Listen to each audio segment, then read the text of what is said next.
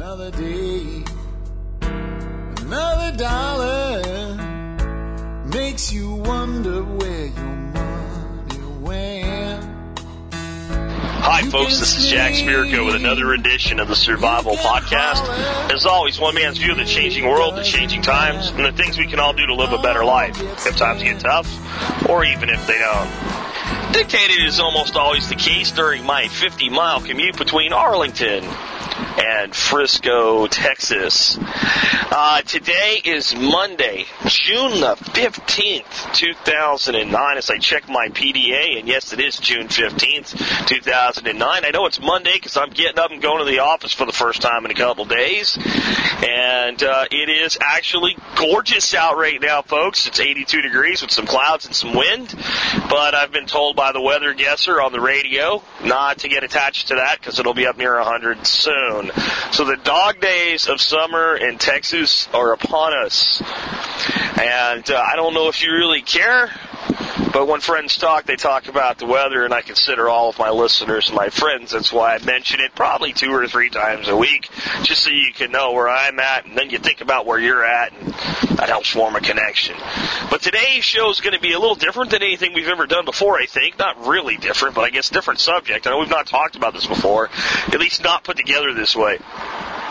I decided to go out and look globally if I could find a number of threats that people really aren't talking about, that may be bigger threats than all the crap they are talking about. You know, all the terrorists in the world are lining up to jihad against the United States right now and kill us, but yet they don't seem to really turn up very often. North Korea is going to nuke us all, except that we could nuke the entire country of North Korea with one bomb. And then the Iranians are going to, well, they really can't get their shit straight and handle their own people when they protest an election. So then the next thing is Hugo Chavez is really kind of not really that big a threat because we could blow his ass out of the water in about 15 seconds. And then, okay, so you see what I mean? All the stuff that they churn through our news media all the time, and I'm not saying those things aren't threats at all. I'm just saying they're not the threats that they're made out to be. The end of the world threats that the sheeple are led to believe is gonna take us out. And I have a comment on sheep in a second as soon as I get done with the first part of my house cleaning.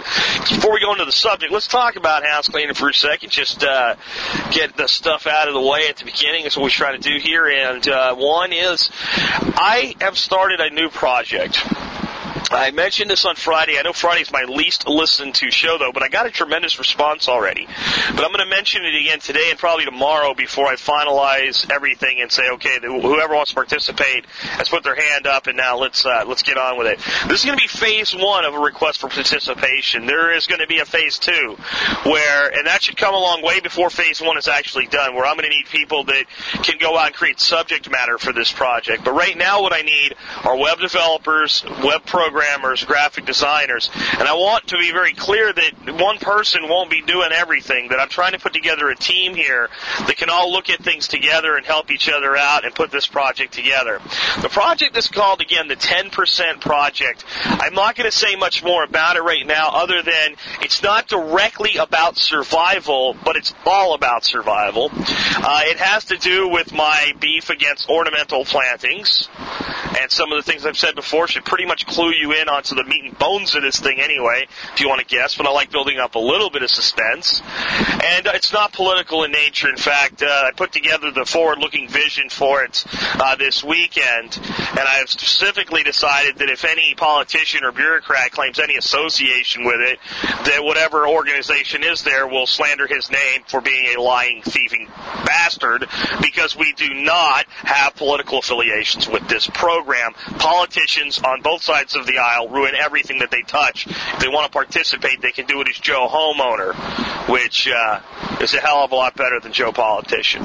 So again, if you're interested in participating in this project and helping to build the platform that is going to run it or the graphics that are going to be seen on it, send me an email, jack@thesurvivalpodcast.com, and let me know. I want to be really clear here, though, because I got some emails over the weekend that I don't think people got it. This is a volunteer thing. Okay, I'm not looking for contractors. I don't need your resume. I'm not going to pay you. I'm not interested in what your contract or market rates are. All right, this is a community action thing. I have in-house talent and a company that I own that could build this thing probably a lot quicker if I just did it. But this project is going to be 100% grassroots community involvement from the beginning. We're going to do it. The only thing that we're going to have bills for is the hosting services and the domain registration, and I'll take care of that. Everything else is going to be volunteer, including the development of it. I think there's a lot of people out there that want to be involved in this, so I don't think that's going to be a problem. Okay, the next thing is make sure you take a look at our sponsors on our website. They're in the right-hand margin. Those guys support the show. Sponsor of the day mentioned on the air, Tactical Response Gear, James Yeager's operation. Good guys. Check him out. Check out his site. Check out some of his training programs as well. Probably some of the best stuff that's available anywhere in the world. If you looked at James's resume, he's been trained and trained people all around the world in all types of situations, from law enforcement to private contractors, for international work, things like that. Last, if you think you get more than 25 cents in value per episode, consider joining the Members Support Brigade and get exclusive content only available to members. Price is $5 a month to support the show, or $50 a year, which gives you a discount, or you can pay quarterly or semi-annually. If you want to pay by check or money order, go to the site, click on the banner for Members Support Brigade, and when you go to join, you'll see a link for how to pay by cash or check, and there's a form you can fill out and mail in, and we've been turning around those pretty quick, usually within a day of receipt. We email you back and tell you, here's your login information. All right, so that knocks out house cleaning. Let's get into the topic of the day, so to speak. But I wanted to make one more comment. I had somebody send me an email or on the forum or something and basically said that when I call people the sheep, I'm alienating them against survivalists because we're the only ones that are smart enough to know what to do, and they're dumb, stupid sheep, and that's not a real good way to win hearts and influence people. What? Come on, dude. I didn't even email this back because I was about 3 tequilas into a weekend, I think, when I got this and decided that I wasn't going to be nice. But, jeez.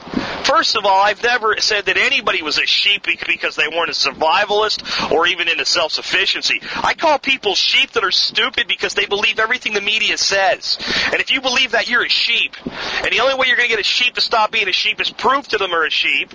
Let the wolf nip the ankle a little bit, and maybe they'll wake up. And if that offends anybody, tough. So I had to throw that in there just because it was bugging me. I think it's been bugging me for a couple weeks. I don't even really remember when I got that, but something I said on the intro made me remember it. So let's go ahead and get into what are the threats. And I've got 9 threats that I think that are out there that no one's really talking about. You might hear little rumblings of it here and there. You might see somebody like Seeking Alpha or alternative media sources that are out there do a piece on it here and there. But even among the survivalist community, it's not the stuff that people are really talking about. Like I was saying in the beginning, everybody's worried about, the terrorists, it's Hugo Chavez, it's Kim Jong-il's going to nuke us, right? And it's on and on and on. And it's like the same 10 things we hear about over and over and over again. And then when you really analyze them, you go, yeah, it's not something that's not romper room stuff, but is there anything that's a bigger threat to us long term? Here in America, people in Europe, people all around the world, but specifically today I'm coming at this from what's the threat to America as a whole.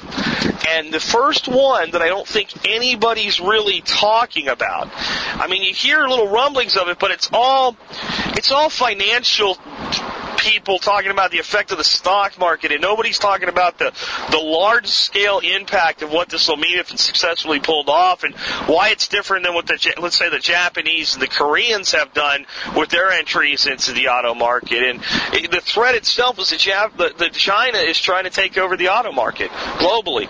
That's their goal. China set a goal earlier this year. They want to have a big 10. You know, we had the big 3. GM, bankrupt. Chrysler, bankrupt, sold to Fiat. And Ford, holding their own. God bless them for it. Yeah, China wants to take over the auto industry, and people are like, yeah, yawn, how's that a threat to us survival-wise? Well, here's some differences. Number one, Toyota, Kia, Lexus all these foreign cars, these Japanese and Korean-made foreign cars, have at least part or sometimes all of their assembly done in the United States. These foreign car companies up till now, what they've done is they've figured out that the American auto worker is a good worker. And he'll work hard and he'll work his ass off, and he believes in what he's doing. And this crap that Americans can't build quality cars is complete and total bullshit. That, yeah, we can, but it's our union and our bureaucracy over that union that has caused a lot of the quality control issues in American manufacturing. And it's also the way that an American car company owned by Americans is treated differently by the American government than a foreign car company that is owned by foreigners. And that's true. I mean, even though Toyota's manufacturing in the United States, they don't have to do all the same things that GM does when they manufacture in the United States because they are a foreign-owned entity. So, seeing this, a lot of foreign manufacturers have moved, again, part of their manufacturing facilities here in America. So Toyota actually hasn't really cost American jobs. They've built American jobs. And they've done it in places like Tennessee. And you can go to some of these towns in Tennessee that really weren't much before Toyota came there. And now they've built like basically mini Detroits when Detroit was a place to be proud to live in.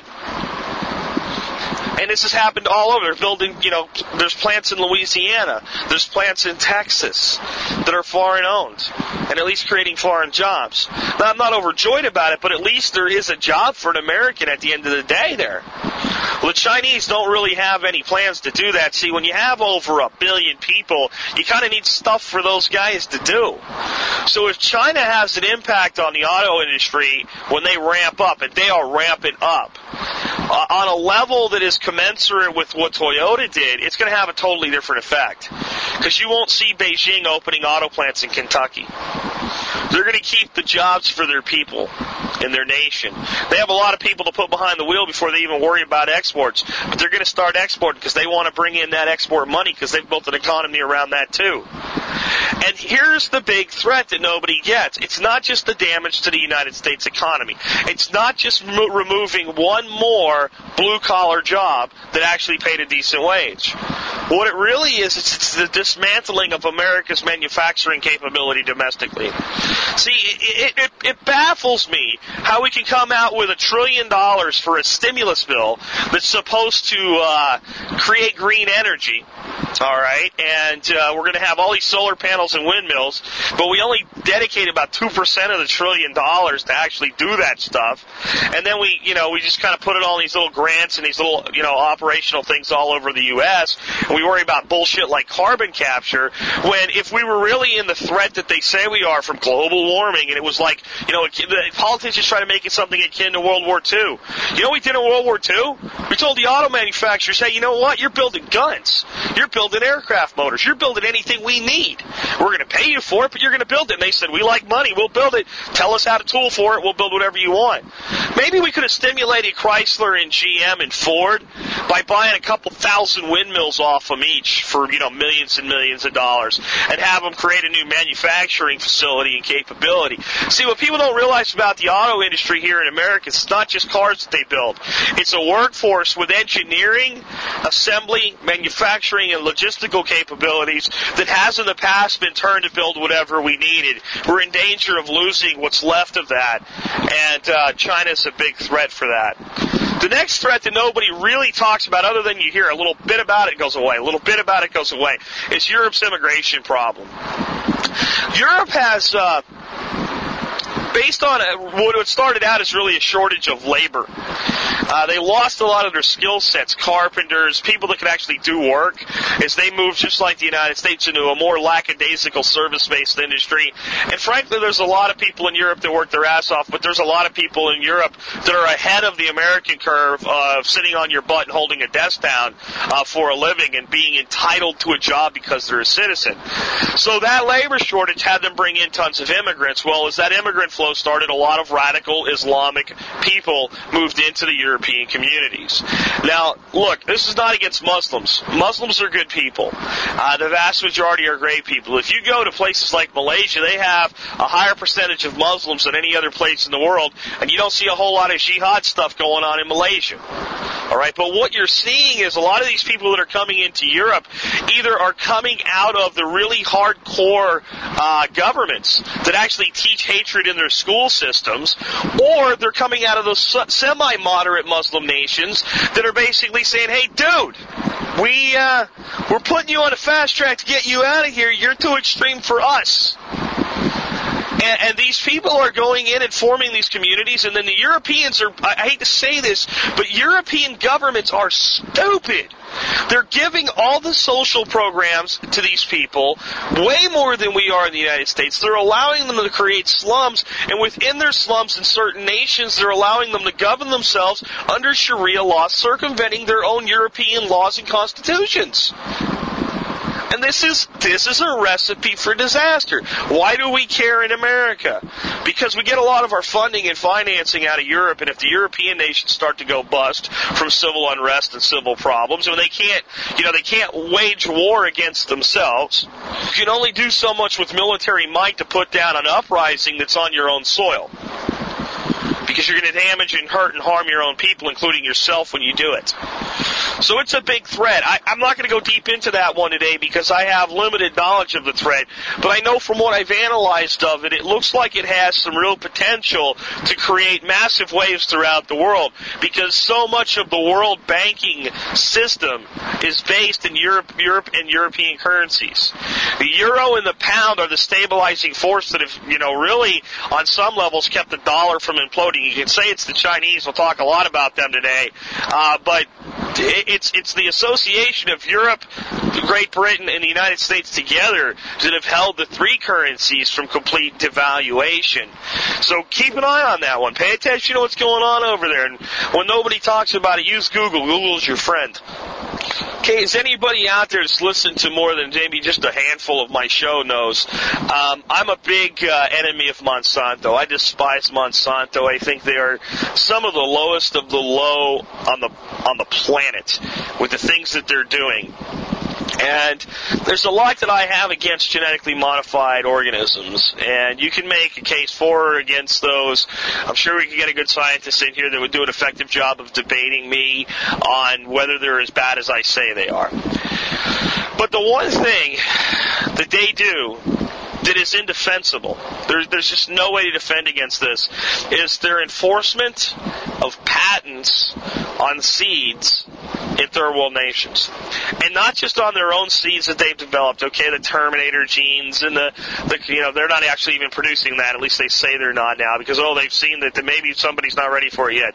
But, like these insecticide-based corns and insecticide-based cotton seeds and Roundup Ready canola and these other genetically modified products. It's one thing when they enforce those patents, but what they're actually doing is they're going and they're claiming ownership of historic developed seed that's been in government food banks for a long time, and a lot of governments are allowing patent enforcement on this simply based on whoever patents the seed first.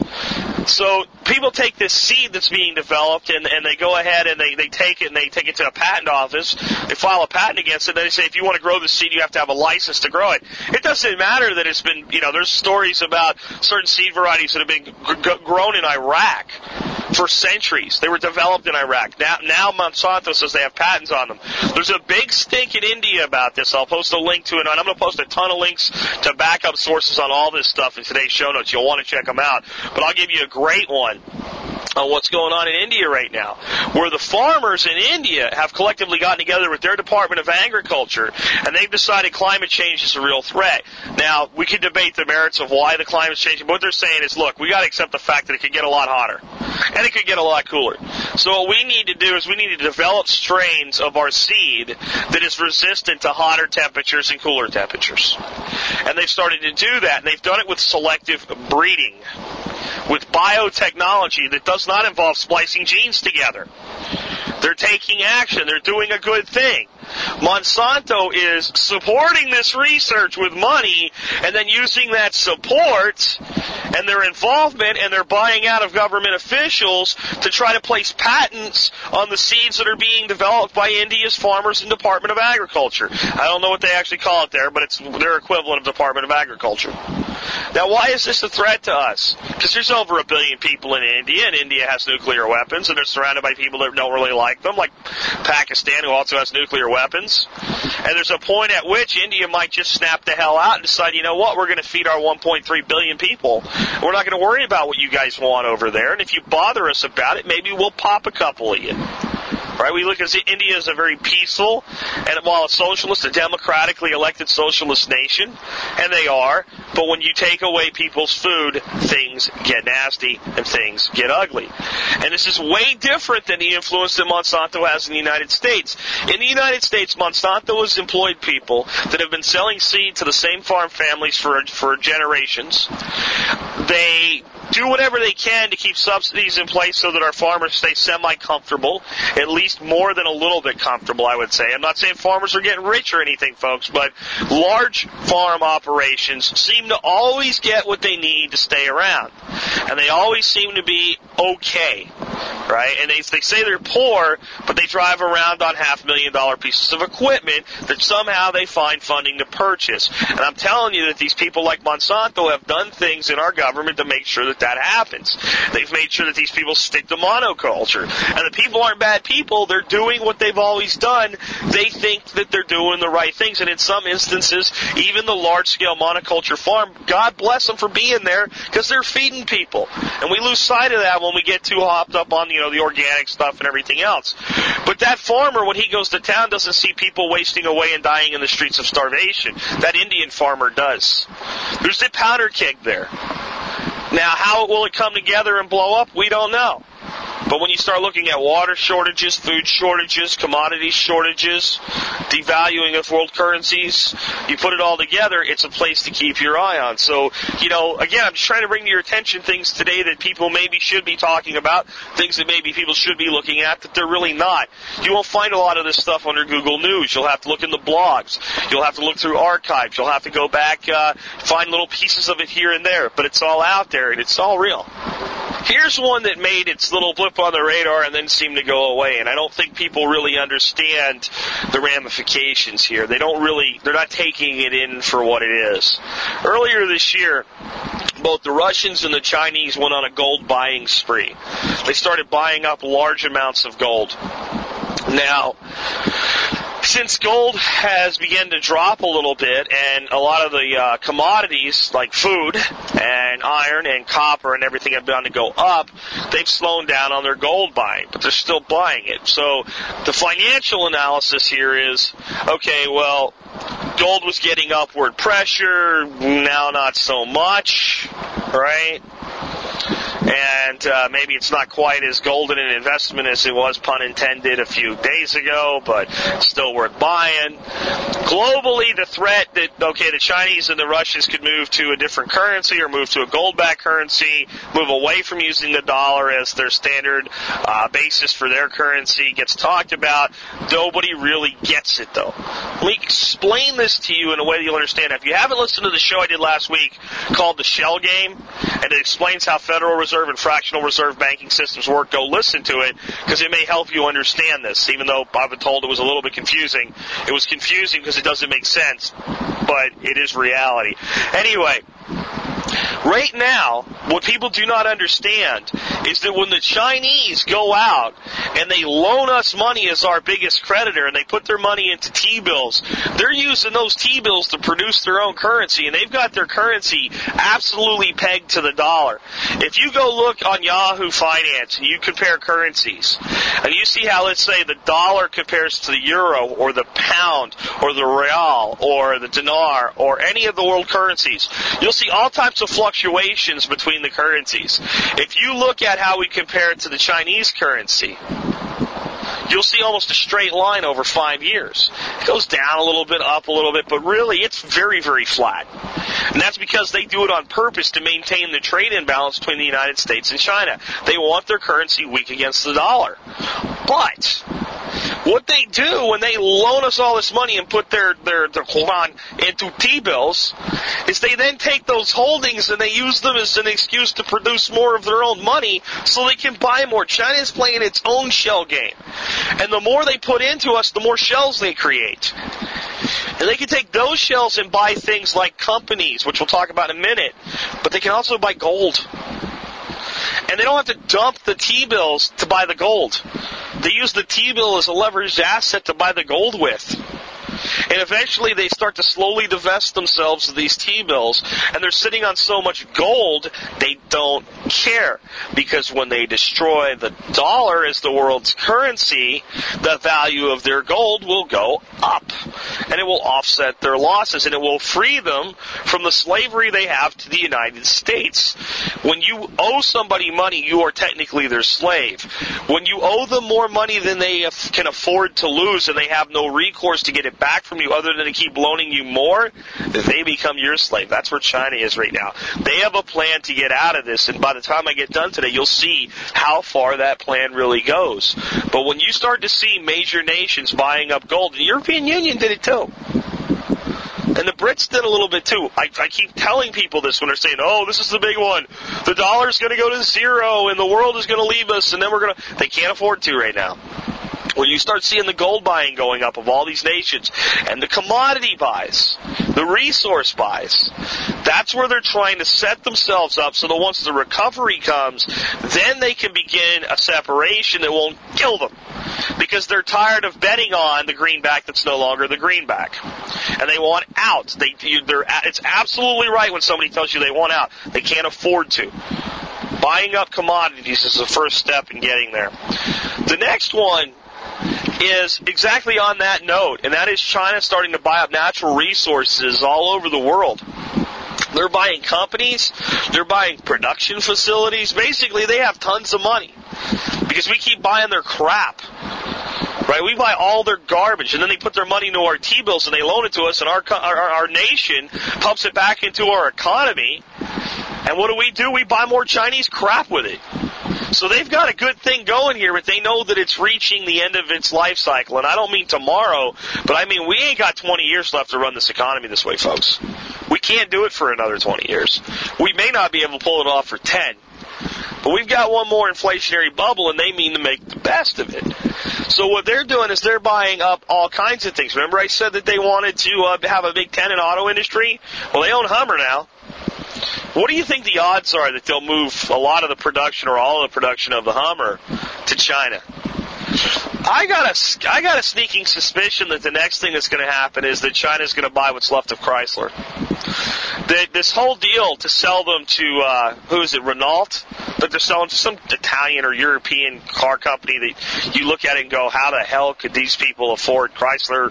Well, they can't now dime on the dollar. And you go, well, what are they going to do? Are they going to really invest in the company and try to bring it back to its glory and all that good stuff? Or are they just seeing this as, you know what, the U.S. government can never sell to the people selling Chrysler in a bankruptcy to the Chinese. But once it's a done deal and we own it, then we're a foreign entity. We can sell it to whoever the hell we want to. Beijing buying Chrysler, I don't think it's out of the woods. But the bigger thing is you got to look at what they're buying. They're buying contracts to purchase up food and commodities from nations all over the world, and they're buying the actual production facilities and the companies that manage them. They're buying them in Africa. They're buying them in South America. They're even buying mining companies right here in the United States of America. They're using our own money to do it. Nobody sees it. No one gets it. And then people look back and go, we heard all this about Japan. Japan ended up being, Japan was an ally from the beginning. Japan is a very non-aggressive country in its current form. They even have a constitution that says that their military can't be used for aggression. Japan only has roughly a few less people in the United States. They're not talking about billions. Japan has limited natural resources on its own soil. Japan is an island, and Japan has been beaten into submission by the United States in the past and has a relationship that, I hate to say it, is based on that beating. And to this day, it still is. And Japan's infrastructure and government was largely set up by the United States in its current form. Okay? China has well over 1 billion people. China has massive natural resources. They can make plenty of electricity in China with coal, and they're going to do it damn Kyoto. They don't care. Not worried about Kyoto. Oh, yeah, we want Kyoto. They don't give a shit about that because it ain't going to really affect them because they have a per capita ability to grow based on what we're doing here that's still extreme. China is a big nation. They have a lot of land area. They have a lot of ways to support themselves. China is tightly aligned with the Soviet Union in many ways still to this day. China has leverage points against the United States all over the place. China has a very large arsenal of nuclear weapons. I would say the Chinese military is a hell of a lot better equipped and a hell of a lot more lethal and dangerous than the Russian military. So China is a totally different animal when it rears its head with its massive population, massive natural resources, and starts to exercise leverage on the rest of the world. Well, that's what's happening right now. It's a rising nation. And if you look at what some of the wealthiest people in the world are doing, they're starting to move some of their assets and some of their possessions into China. Very, very wealthy people are purchasing property in China. They're being allowed to do so at this point. The wealth of the world is beginning a slow migration to China. And I know that sounds like, okay, did Jack and Alex Jones hook up and drink some beers this weekend? No. My friends, if you check into this, you'll find out that everything I'm telling you here is dead on today. And besides, Alex isn't wrong all the time, just about 5% in my book when he goes, out there. So every time I bash on Alex, I try to give him a little bit of props for some of the really cool stuff he actually does and some of the things that are really out there that he's made people, and I say really out there, I don't mean it sarcastically, that really are out there that he's made people aware of. So side note to back up Alex there a little bit. The other thing that we really need to look at, and this is something I've told you about before, but no one's talking about it at all. I've never seen this in major news media. The depletion of the fossil aquifers of the world. For those that maybe haven't heard of these shows I've done on this, a fossil aquifer is basically an underground lake, an underground sea of water. Water that's been there for millions and millions and millions of years. And unlike the shallow aquifers shallow aquifer, you can pump it dry. And if you stop pumping and we get some really good rain for a while, eventually that aquifer will refill. Fossil aquifers are so deep, it's so large, that they don't refill. There's no real good way for the water to get back down there anymore. And if it can get back down there, it might refill, but for all intents and purposes, it's barren forever because generations and generations of humans will be gone before that thing ever fills back up. So once it's dry, for 1,000 years from now, it'll still be basically dry. Well, these aquifers, like the Saudi aquifer, and the Saudi aquifer is actually in China. And then there's the Agala aquifer here in the United States, around the Texas Panhandle up into the Midwest. And there's these fossil aquifers all over the world that nations are now beginning to pump water out of, and they're depleting at an alarming rate. And what they're using that water for isn't for your sink or watering your Bermuda grass. They're using it to irrigate crops.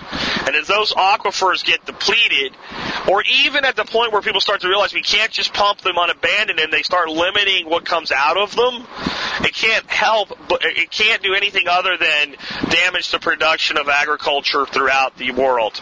And we already are on a dangerous precipice to exceed capacity with demand on grains. In fact, for 6 of the last 9 years, world demand for grain has not been met.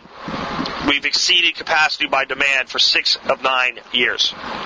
That means people went hungry in parts of the world because there wasn't food. Not because they were poor, not because the food that couldn't get to them, but their share of the available market ran out. That's a harsh reality, and it can happen everywhere. And all it takes is a 4 to 5% shortfall globally, and everybody's in trouble. Because prices go through the roof, and people start going to war over food. I've said this before. If you go to war for oil, you'll go to war for food faster. The thing is, up till now, we haven't really had to worry about food here in America. But we're rapidly reaching a point where we may have to. So keep an eye on that too. Pay attention for news about what's going on with the world's aquifers. Don't worry about the polar bears in the North Pole. Worry about the very thing that allows us to grow our food and to give water to our livestock, because that's being depleted. That's real, and it can be measured. And for all intents and purposes, it can be measured with basically a big giant ruler, because you can see where the level was today and where the level is tomorrow. You can see the difference, and with a little bit of math, you can calculate the end for these sources of fresh water that we're depleting at an alarming rate. Again, this is a threat that you're not really being told about, and it's a hell of a lot more real than the sensational bullshit that Fox News tells you about. Next one, back into China for a little bit. China may soon own Africa. And I literally mean that. A lot of these resources that they're buying, these commodities that they're buying, these companies that they're buying are in Africa. Africa's cheap right now. It's on sale.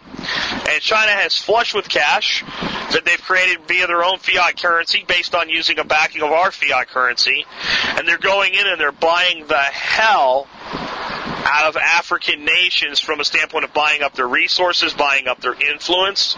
And they're actually waging war with the United States, because we've been playing that game for a long time. But China has a different design in mind for Africa, in my opinion. And this is pure opinion you're about to get, but it's an opinion that I feel strongly is really right. And I would challenge people to look into this and see what supporting evidence you can find for it, or what you can find and say, Jack, you're wrong. But my belief is that China doesn't want to do what America's historically done in Africa, which is basically feed some people and claim to be doing good and suck out copper and suck out nickel and suck out diamonds and suck out oil.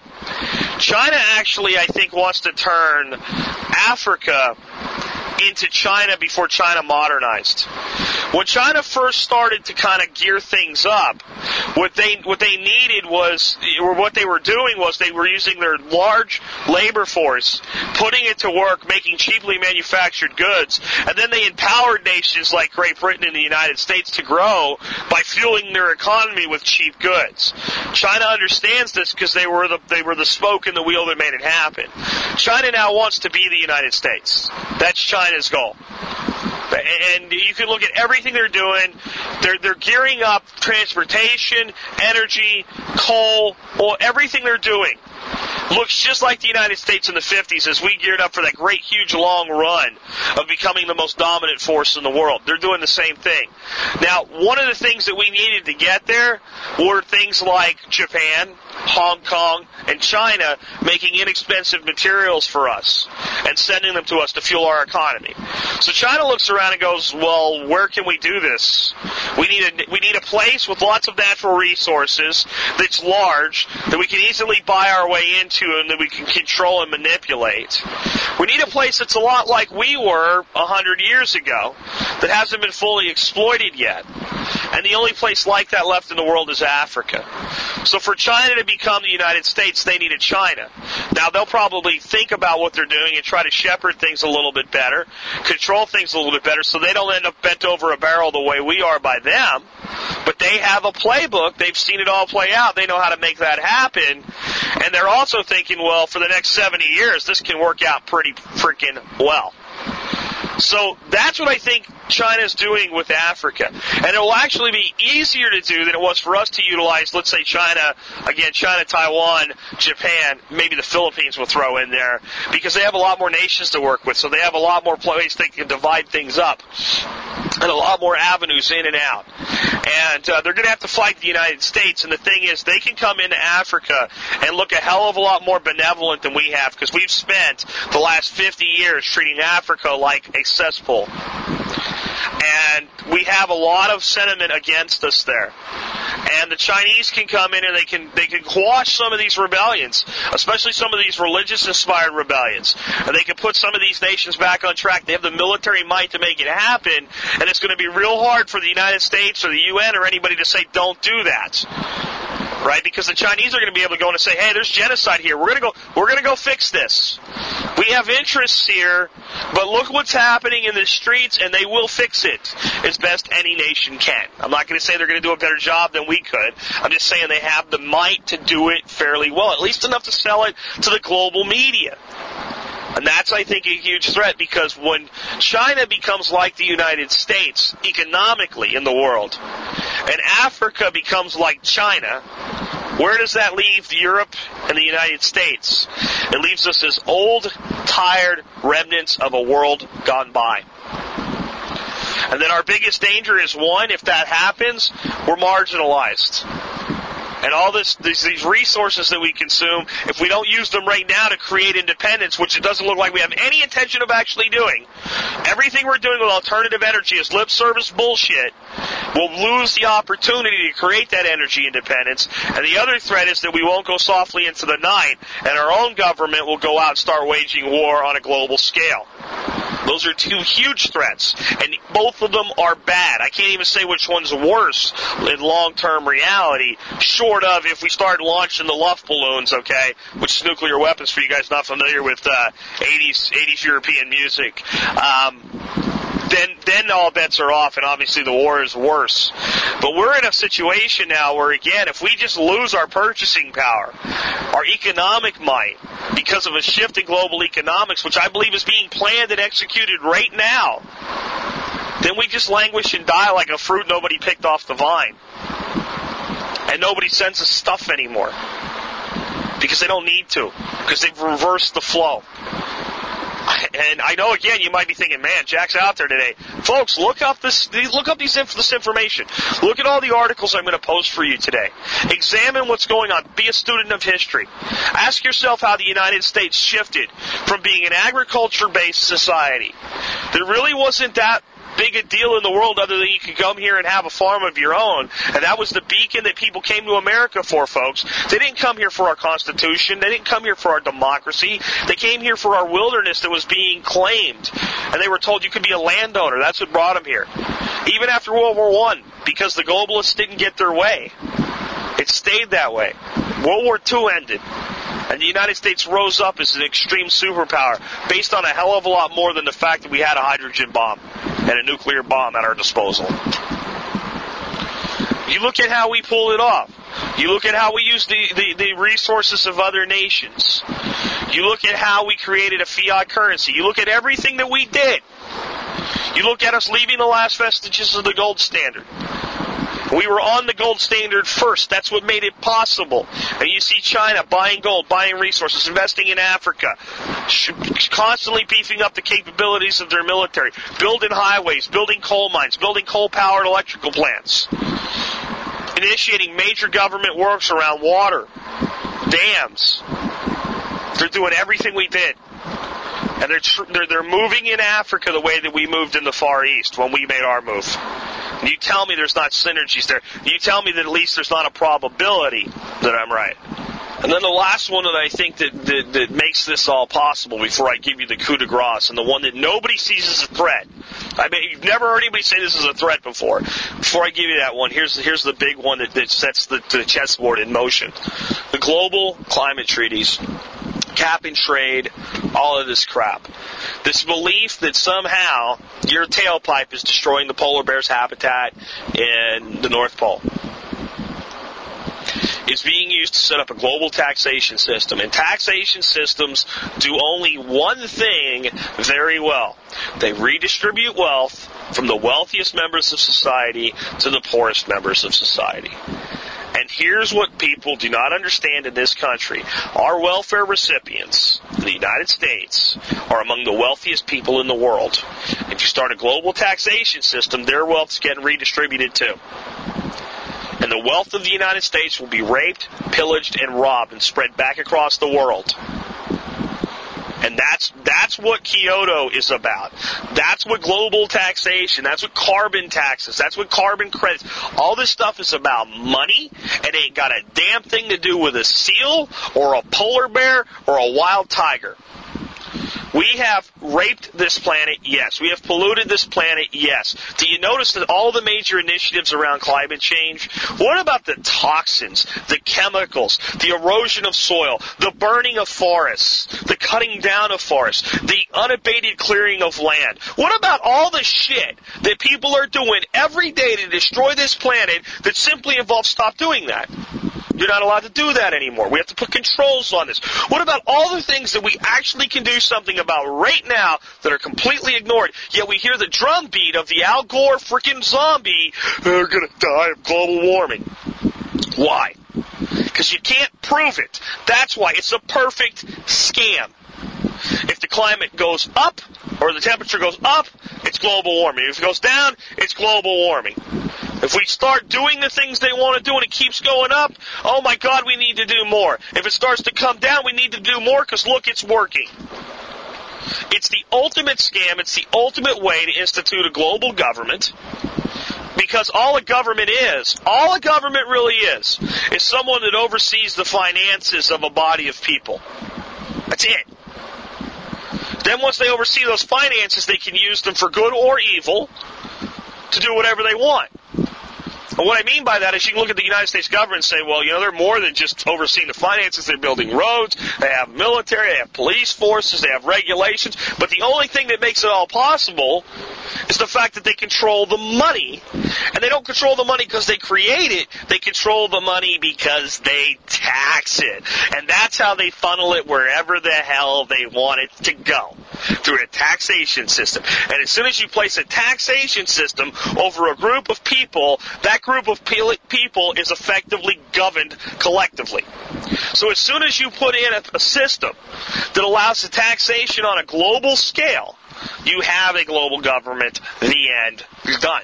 You don't need to meet at the Bilderberger Group. You don't need to put a foil hat on and go down to the bunker. You don't need any of that crap for it to happen. All you need is a single source collecting a tax on a global scale.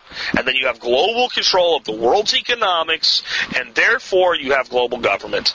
And you will have an unelected global government, and your chief playing nations will have the most influence in it, and it ain't going to be us, folks.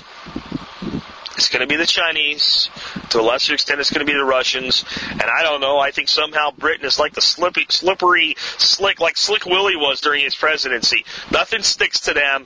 They'll divest themselves of us. They'll end up coming out okay. And the United States, we're going to get the short end of the shaft, and it's because we've been stupid and we ain't been paying attention.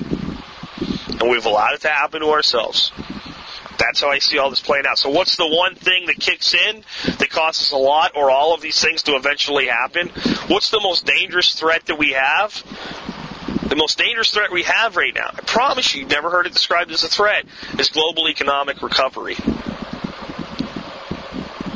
If we don't sort out the massive amount of currency we've pumped into the U.S. economy before we actually have a recovery, if we don't figure out exactly how much of that fake money to pull back out of the economy before recovery occurs, it'll launch a shitstorm like you've never seen before of inflation in our nation. And it'll ripple throughout the rest of the world that hasn't separated themselves from us yet, and they will accelerate their plans to get separated because they'll have no other choice. I'm not worried about them coming in here and repossessing America, showing up at your house and going, get out, we're moving a Chinese family. And I think that's out there. But I do think that basically ringing us up like an old tired rag and leaving us alone and saying they don't need us anymore, folks, I think that's a reality. And I think economic recovery at the wrong time or even the right time can be a catalyst for a lot of this. You say, how can recovery cause this? Well, as soon as we actually have a recovery and all the money starts flowing again, then if everybody's still upset with us, and I can't see why they wouldn't be, then they get their opportunity to get away from us. Like I said, none of this stuff can happen fully right now. This is the part where you're letting a pawn be sacrificed and you're moving your knight so that you're ready to defend your queen. And you're putting your queen into a position so you can set up a checkmate. And you're moving your rook just a little at a time so that your opponent doesn't realize what you're actually doing is covering half the board with your rook completely covered at the same time. And you're waiting for the opportunity for everything to get set. And then when it's set perfectly, then you execute your final moves of the chess game. And that's what I see global government, specifically Russia and China, doing right now. Russia's downsizing its military right now, folks. You say, well, that's the exact opposite of what China's doing. Yeah, because you know why? Russia no longer thinks the United States is really the threat we used to be. They've realized we've been marginalized to a place in the world where it would be absolutely suicide for us to attack them. And they realized that if we didn't attack them during the Cold War, we sure as hell ain't going to do it now. And they're taking their money that they used to use on their military, and they're realizing that's how they were bankrupted in the first place. And to pump all that money back into there is a mistake, and they're pumping their money into buying things like the Chinese are. The Russians are, I think, at this point, willing to take a number 2 seat with the Chinese and to try to set up the relationship with Russia and China the way the UK and the US have had in the past. And it'd be kind of their broker-dealer in the background. That's what I think's going on there. And I don't think it's so much out of malice. It's that these guys that lived behind this communist regime for so long and had it basically create failed states for both of them have looked over at what we've done, and they've said, you know what, that stuff works, except those idiots let it run away from them. Now, whether they can hold it in or not, I don't know. Whether they can do it better or not, I don't know. But I know that when you get that many people with as much resources as those two nations have together, and they decide, you know what, you guys are right, we're going to play your game like you said we should have all along, that you have something on your hands that's really, you didn't think about it before you did it. And let me ask you this, for all the people that say they want China to be just as free as the United States, just as capitalist as the United States, just as open as the United States, do you really want 1.6, 1.7 billion people in a nation acting the way that the 300 million people in the United States have acted? And do you really want to compete with them on a global scale? Well, the reality is, folks, there's nothing to be done about this. There's no way to prevent it. It is going to occur. The only thing that we can do is be as prepared as possible and start to move our nation to as much independence as possible as soon as possible. And it doesn't start with phoning up your congressman because he has no interest in making you independent. He's on China's payroll too. It starts with you changing your life to make yourself more independent. And I challenge you to consider doing that today. This has been Jack Spirko with another edition of the Survival Podcast, helping you figure out how to live a better life if times get tough, or even if they don't. You can scream and you can holler. It really doesn't matter, 'cause it all gets spent.